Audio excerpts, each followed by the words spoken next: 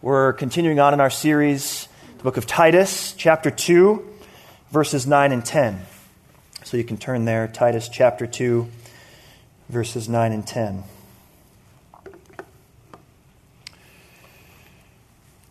Hear God's word.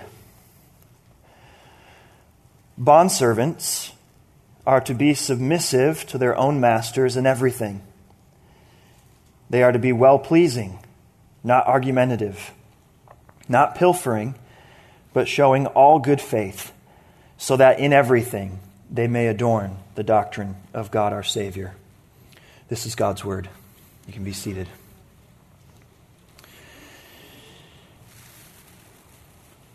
So the Bible is pro-slavery.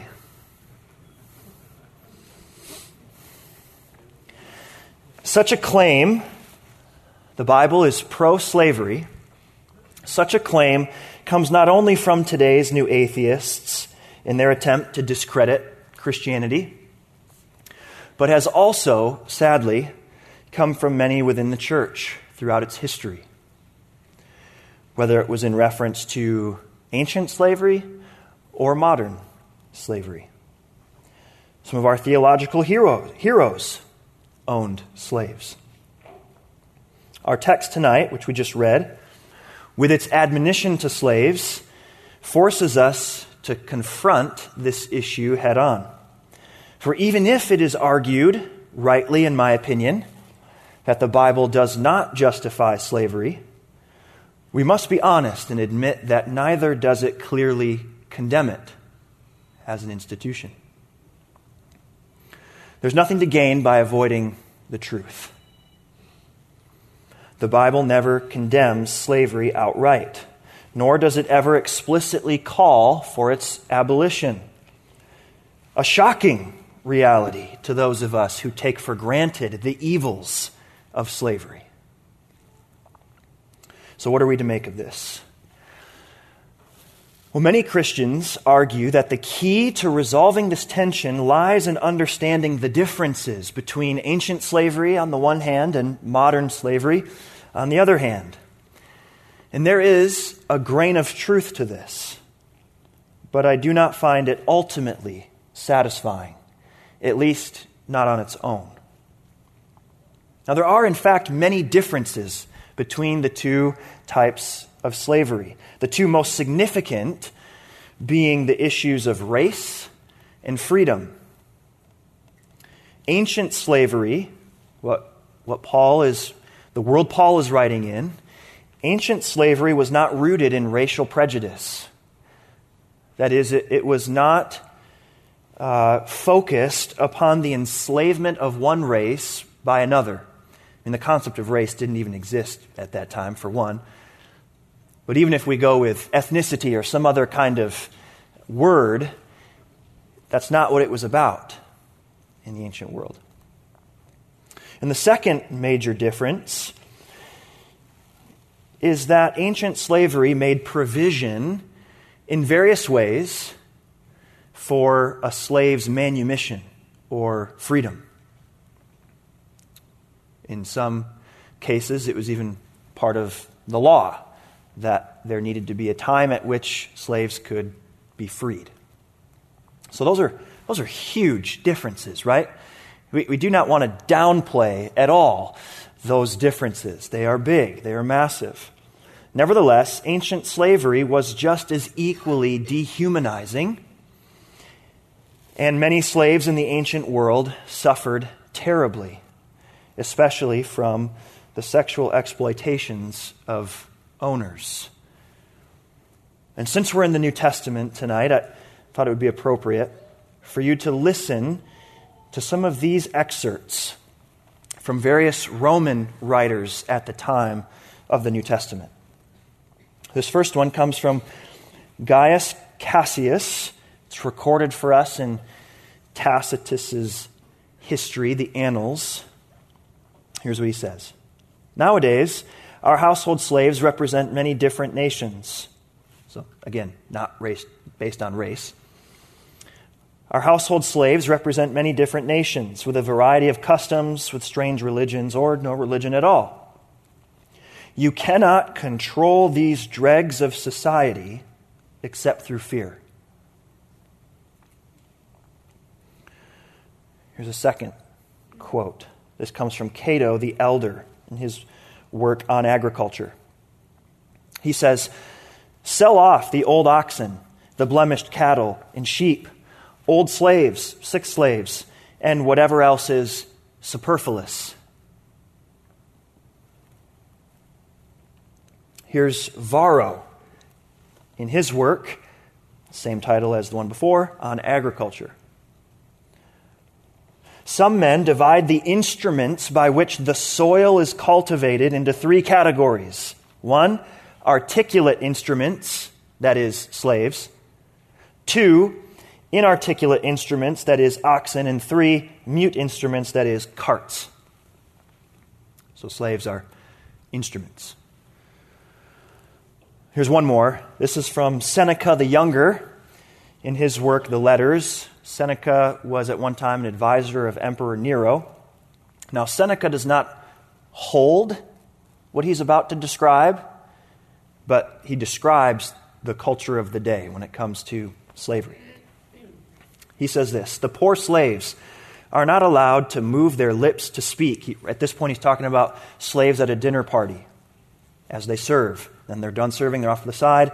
"The poor slaves are not allowed to move their lips to speak. A whip punishes any murmur, and not even accidents, a cough, a sneeze, a hiccup, are let pass without a beating. I will not dwell on our cruel and inhuman treatment of them. The fact, for example, that we abuse them as if they were pack animals rather than human beings. Another slave is a boy approaching manhood, but he must present a boyish appearance. He is awake all night, dividing his time between his master's drunkenness and sexual desires." Now, I don't want to engage in a lengthy discussion about the treatment of slaves, toward whom we are very arrogant, very cruel, and very abusive. So again, the important differences between ancient slavery and modern slavery notwithstanding, those are very important, but those notwithstanding, such descriptions that I just read could certainly fit the experience of African American slaves in this country as well. This is the broader cultural context into which the New Testament writers speak, without advocating for slavery's abolition.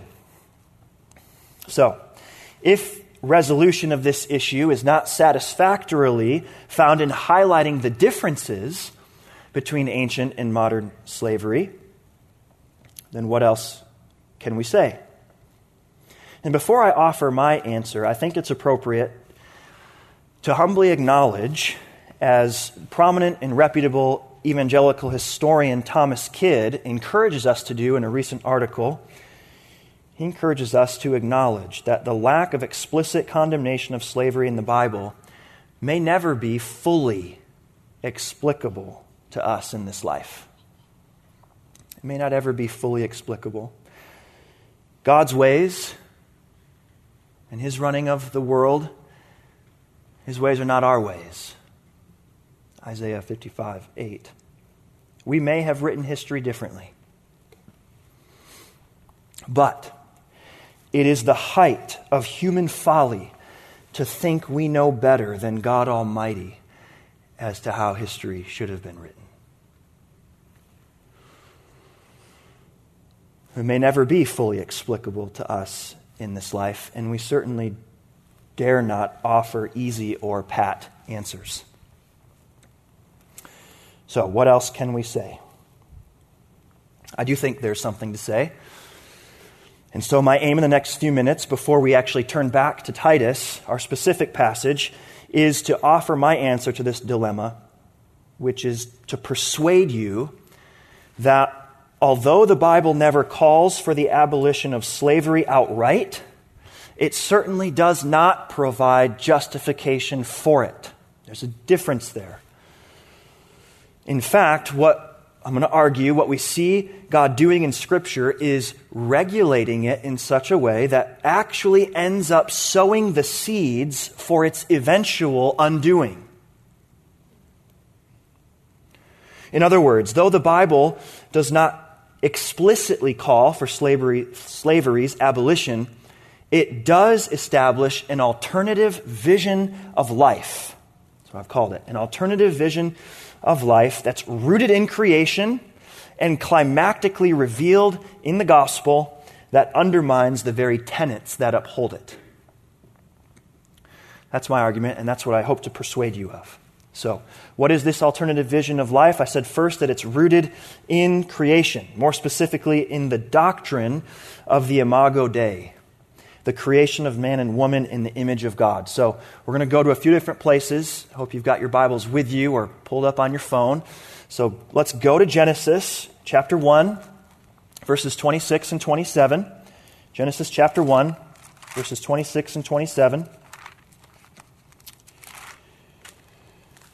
There, we read this.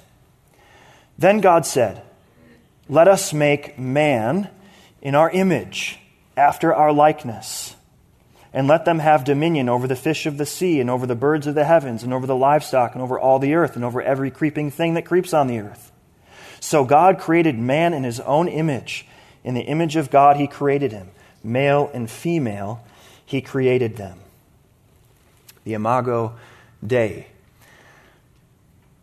Now, there's a lot of debate about what precisely it means to be made in God's image and likeness, but that's for another time. What's clear for our purposes is that because of it, because of being made in the image of God, human life, human beings, all human beings, have infinite worth and dignity and honor. Every human life, from the womb to the tomb. Red, yellow, black, and white. Now one might object, well, just a minute. Being made in God's image was pre-fall. That was Genesis 1. That was pre-fall. Before sin entered the world and degraded everything. Humankind forfeited the image in Genesis 3 and has lacked it ever since. Someone could object to that, and that might be plausible were it not for some very important texts that reaffirm the image of God in man after the fall. So let's look at those. Let's look at a couple of those. First, staying in Genesis, go to Genesis chapter 9, verses 5 to 6. This is right after the flood, and God is making a covenant with Noah. Let's pick it up in verse 5. Chapter 9, verses 5 and 6. "And for your lifeblood I will require a reckoning. From every beast I will require it, and from man. From his fellow man I will require a reckoning for the life of man. Whoever sheds the blood of man, by man shall his blood be shed. For God made man in his own image." Being made in the image of God here is the reason given. Did you see that? The little word "for" there in verse 6? It's the reason given for why the taking of a human life requires in turn the life of the one who took it. Human beings are the most valuable part of God's creation. More than animals, more than trees, mountains, rivers, the stars in the sky. Jesus himself said, "Look at the birds of the air. Look at the lilies of the field. Are you of not more worth than they?" Why? Because you were made in the image of God. Nothing else. You, human beings, made in the image of God. Let's look at one more text. For this, we'll go to the New Testament now and see this image of God affirmed in the New Testament, the book of James. James chapter 3.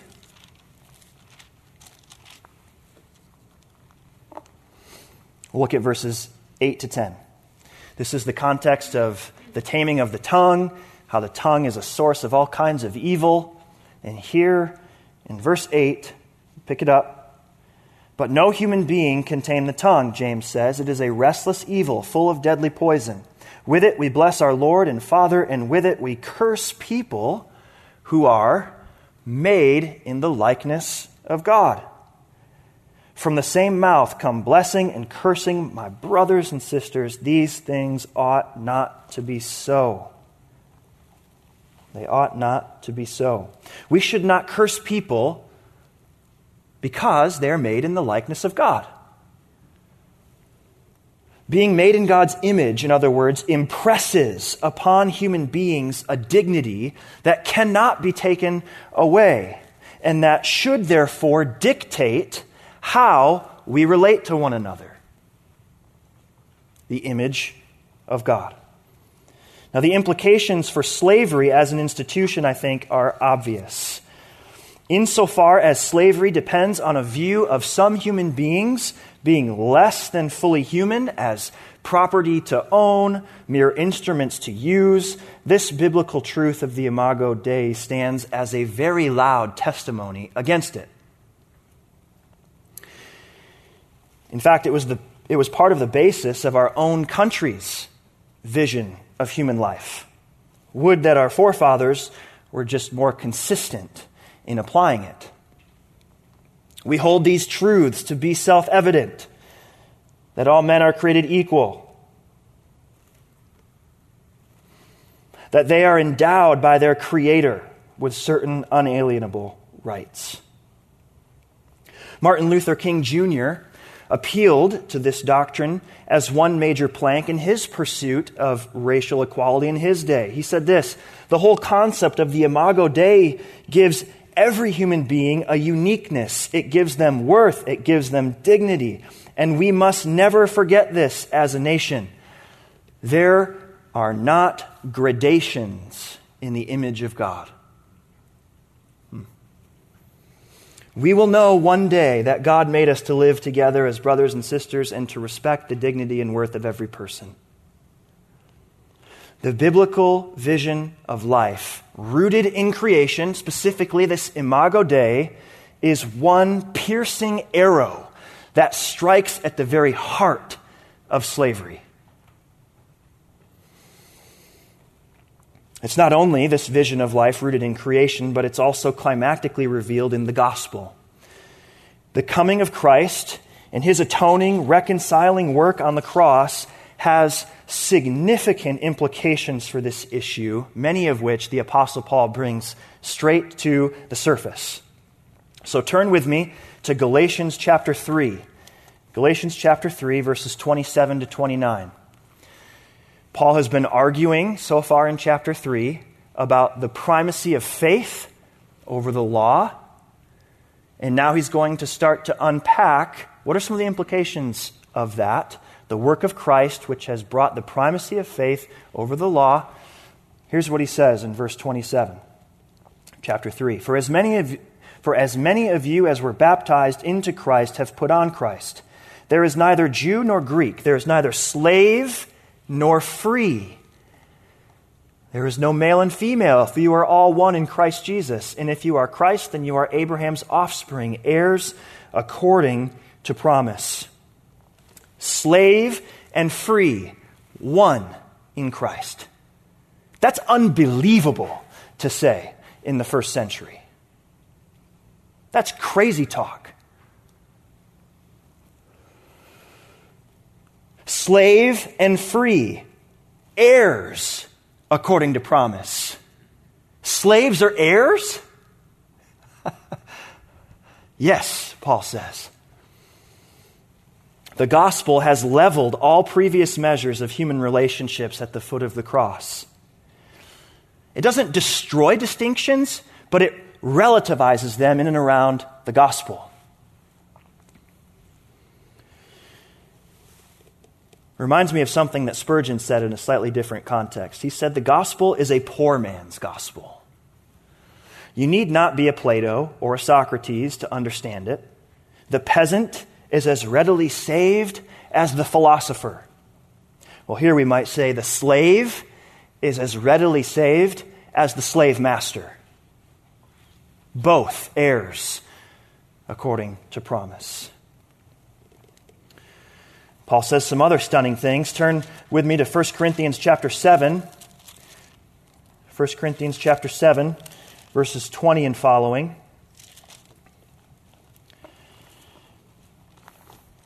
Paul says each one should remain in the condition in which he was called, that is, converted. He's got this principle he lays down. Verse 21, were you a bondservant, a slave when called? Do not be concerned about it, but if you can gain your freedom, avail yourself of the opportunity. For he who was called in the Lord as a bondservant is a freedman of the Lord. Likewise, he who was free when called is a bondservant of Christ. You were bought with a price. Do not become bondservants of men. So, brothers and sisters, in whatever condition each was called, there let him remain with God. So he says to bondservants here, if you can gain your freedom, go for it. Do it. That's a good thing. He also says, very emphatically, do not become slaves of men. Powerful words in a society in many ways that was dependent on slavery. And furthermore, Christian slaves, this is amazing, are now free in the Lord. And free Christians are now slaves of the Lord. Notice again this reversal, the leveling at the foot of the cross. You, every single one of you, Paul says, slave or free here, were bought with a price and are now slaves to God. Slaves of Christ. You were bought with a price. Just imagine the thoughts running through these folks' minds, the implications of this kind of language. I think it's pretty powerful. Well, what else does Paul have to say? What about the masters or the owners of slaves? We'll turn to Ephesians chapter 6, verse 9. Ephesians chapter 6, verse 9. He says very directly, masters, do the same to them and stop your threatening, knowing that he who is both their master and yours is in heaven, and that there is no partiality with him. Masters, stop threatening, he says. Remember, you have a master as well, and he shows no partiality. Your social position is irrelevant to God. Your attitude and conduct toward your slaves are what counts.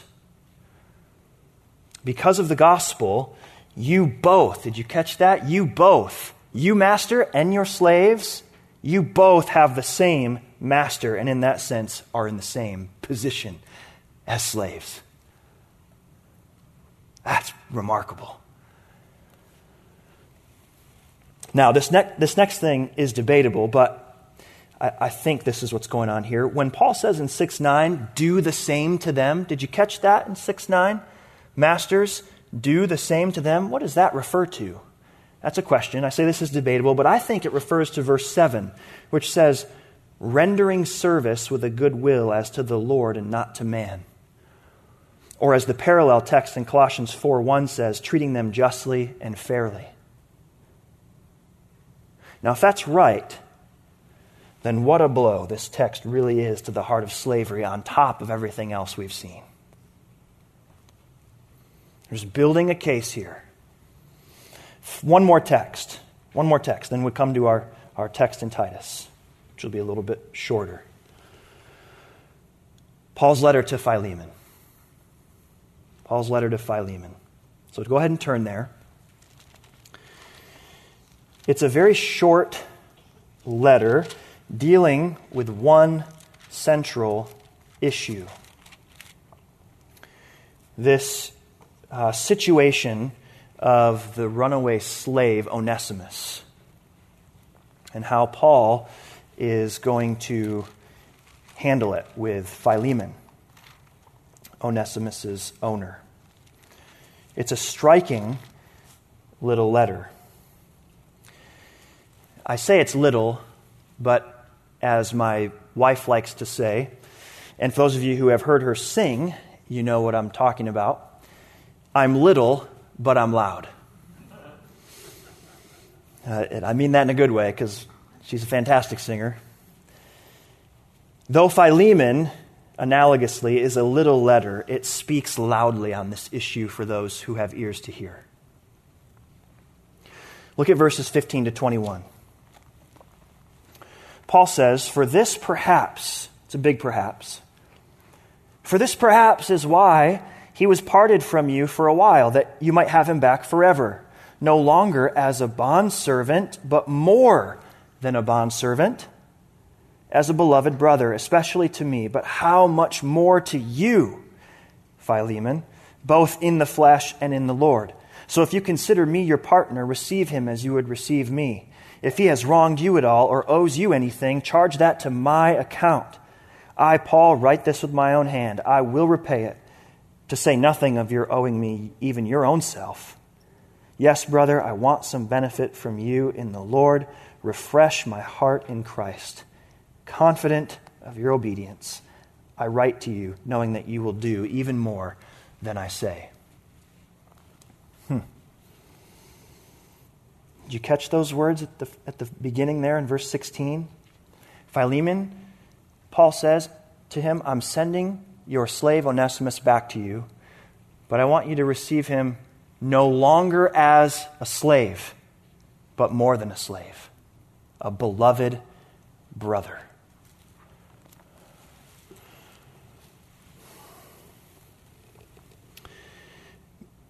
Many interpreters, I think rightly, understand Paul in this letter to be asking, however subtly, for Onesimus's emancipation, now that they are beloved brothers in the Lord. I think the subtlety comes through in a lot of different ways, but one way it does is in this kind of pressure that he puts on Philemon.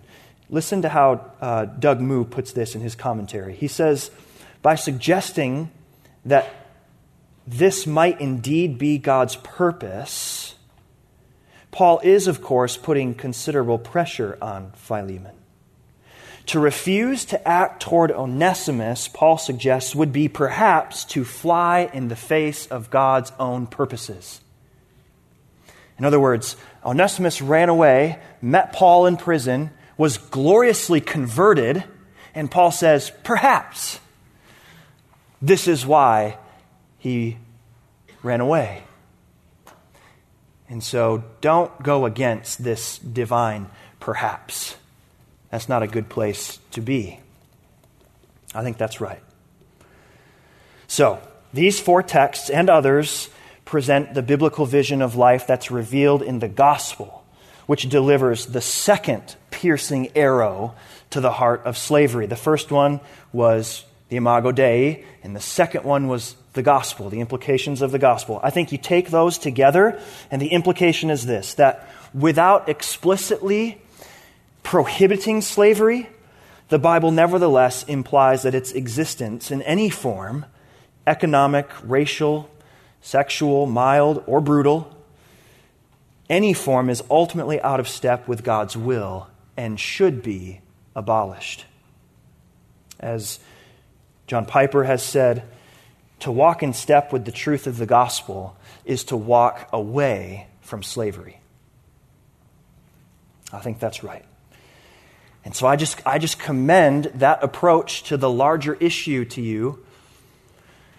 You can go back and look at those texts in more detail. You can study that further, but I think that's what has persuaded me. And when I look at the whole scope of Scripture, I see it moving forward away from slavery, and the Bible therefore giving no justification for it.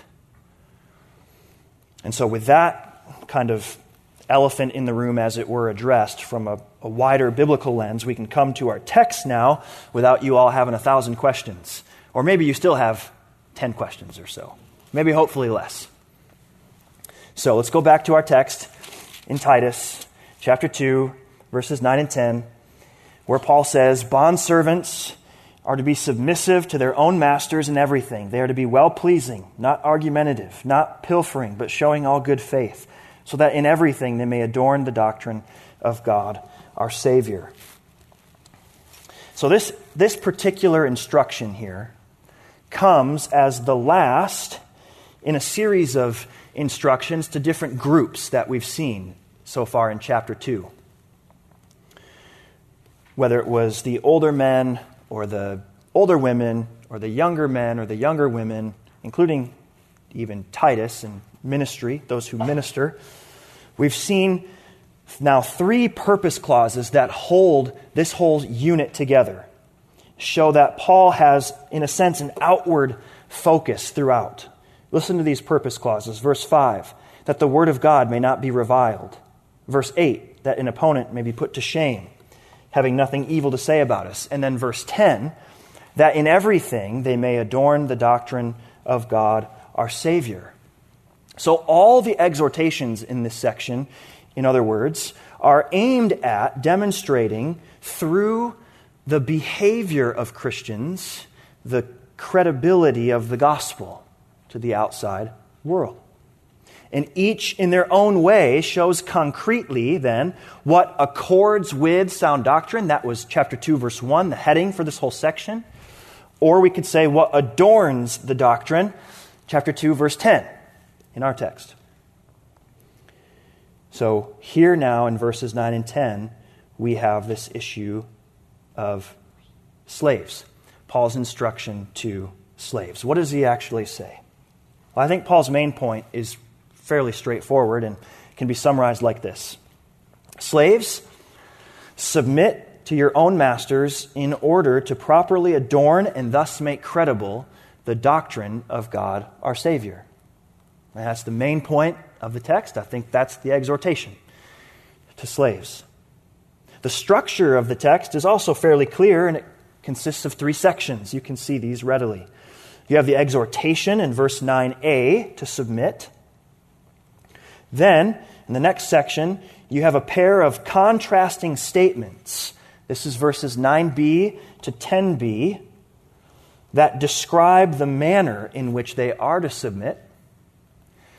And then finally, the third section, in verse 10c, you have the purpose of such submission. So look at verse 9a again. Here's the exhortation. Bondservants are to be submissive to their own masters in everything. Now, who are these bondservants? The word itself, bondservant, designates a specific kind of enslavement in the ancient world. One species of the genus slavery, you could say. It describes, and this is how the preface of the ESV puts it, it describes, quote, someone bound to serve his master for a specific, usually lengthy, period of time, but also as someone who might nevertheless own property, achieve social advancement, and even be released or purchase his freedom. That's a very specific kind of situation in slavery in the ancient world. Such a person was often part of the household, which explains why it's included here in this list of other people and groups that would be in the household as well. Now, the Greek word here is the word doulos. Some of you know that. Doulos, and it is a word that referred to all kinds of different situations. From the most positive sense of servant, serving the Lord, to the fullest sense of slave and everything in between. It was a word that was used to refer to all kinds of different situations. And so how do we know precisely what it means in any given usage? Well, you have to look at the context. So here the ESV chooses to go with bondservants. I think the more general word slave is better here, simply because I don't see anything in the context that would warrant limiting the exhortation to slaves here to one particular kind of slave and no others. It could be. I don't see it. So I think reading here, slaves, is perfectly appropriate. The ESV itself even gives you a footnote that says, or slaves. So I'm just going to go with slaves. Slaves of whatever kind, Paul says, submit to your own masters in everything. But what is the nature of this submission? Paul actually spells this out a little bit more here than he does elsewhere. He says, first, in this first pair of contrasting statements, in verse 9, B and C, you have the positive statement, to be well-pleasing, which means to be eager to please your master, focusing kind of on the internal disposition. And then you have negatively, on the other side, not argumentative or not having a defiant disposition that might be manifested in talking back or arguing. In other words, don't be like a 3-year-old. At least the 3-year-olds that I know in my house. They have a defiant streak in them. Can you go help and do this? No. Can you go do that? No. No, no, no. Paul wants them not to be talking back, argumentative, having this defiant disposition. Rather, to have a disposition that is eager to please their masters. The second pair of contrasting statements focuses more on their external behavior, and the negative one comes first this time. Negatively, he says, not pilfering, or that's an old word for basically stealing, taking what is not rightfully yours. Oftentimes, slaves were entrusted with an owner's property or a task, and Paul is saying, don't be one who unlawfully takes what doesn't belong to you. Instead, show yourself completely trustworthy, or, as he says here, showing all good faith. Showing all good faith. Show complete trustworthiness in what is good. This is interesting, why this adjective good shows up here. Slaves are to submit to their own masters in everything, that is, to show complete trustworthiness, to do what is asked of them, insofar as what they are being asked to do, this is my understanding of why the word good is here, insofar as what they're being asked to do is not sin, and therefore disobedience to the Lord, who is their master. I think that's why Paul includes the word good here. Suffering harsh treatment at the hands of a master, human master, for rejecting to do something asked of them that would be sinful is more honorable, more worthy of Christ than submitting and thereby sinning. 1 Peter has a lot to say about that dynamic. And Paul puts it in here. So there's the exhortation, and there's the manner in which they are to carry out this call to submit. And then why? Why is it here? What is the purpose? And Paul gives it to us very straightforwardly in verse 10. So that in everything they may adorn the doctrine of God, our Savior. Now the word for adorn here is the same word we get our English word cosmetics from. It meant to beautify something by external means, often by attire in that day. And so Paul, what he does here is he leverages this idea and then he uses it figuratively to refer to the good works of slaves for their masters, their good humble posture and their actual obedience. Such attitudes and actions are described here as adorning or beautifying the doctrine of God our Savior, which in other words is the gospel. Now, you might scratch your head there. Why these attitudes and actions?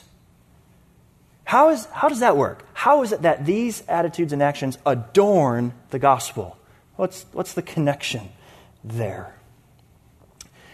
I think it's because it models the very attitude and action of the Son of God, who, listen to Philippians 2, who, being in the form of God, did not count equality with God a thing to be grasped, but emptied himself, taking the form of a doulos. a slave, a servant, himself taking the form of a doulos, and being found in human form, he humbled himself by becoming obedient to death, even death on a cross. What he describes of Jesus in Philippians 2, I just read, and what he enjoins upon slaves here in Titus 2, he also commends to the rest of us in Philippians 2, when he says, have this mind among yourselves, that which was also in Christ Jesus. Have that mind. I think that's the connection. These kinds of attitudes and actions that Paul exhorts the slaves to, they adorn the doctrine of God our Savior because the centerpiece of the gospel, Jesus himself, embodied these actions and attitudes, himself taking the form of a doulos and becoming obedient to the point of death. So just to finish, this gave me headaches this week, trying to think about how to apply this text to us today. It can be a real challenge for some obvious reasons. The institution of slavery no longer legally exists, and we say that's a good thing. I argued that. And I hesitate to apply a text like this to our work situation, that is employee, employer, because quite honestly, the two situations are too different. They're just too different. Being a slave in the ancient world is not the same thing as being an employee today. So I hesitate to even apply it there. However, there is one area that this can be applied for us. If we shift, with a little bit of imagination here, if we shift from the social sphere to the theological sphere, from being slaves of men to being slaves of God. We've already hinted at this a little bit. Paul himself encourages this move. In this very letter, he calls himself a doulos, a slave of God. Paul, a slave or servant, bondservant of God. And we saw earlier from 1 Corinthians 7 that no matter where we are socially, slave or free, as Christians, we are slaves of God. We have been bought with a price, the precious blood of Christ. And so, I'm going to read through the text one more time.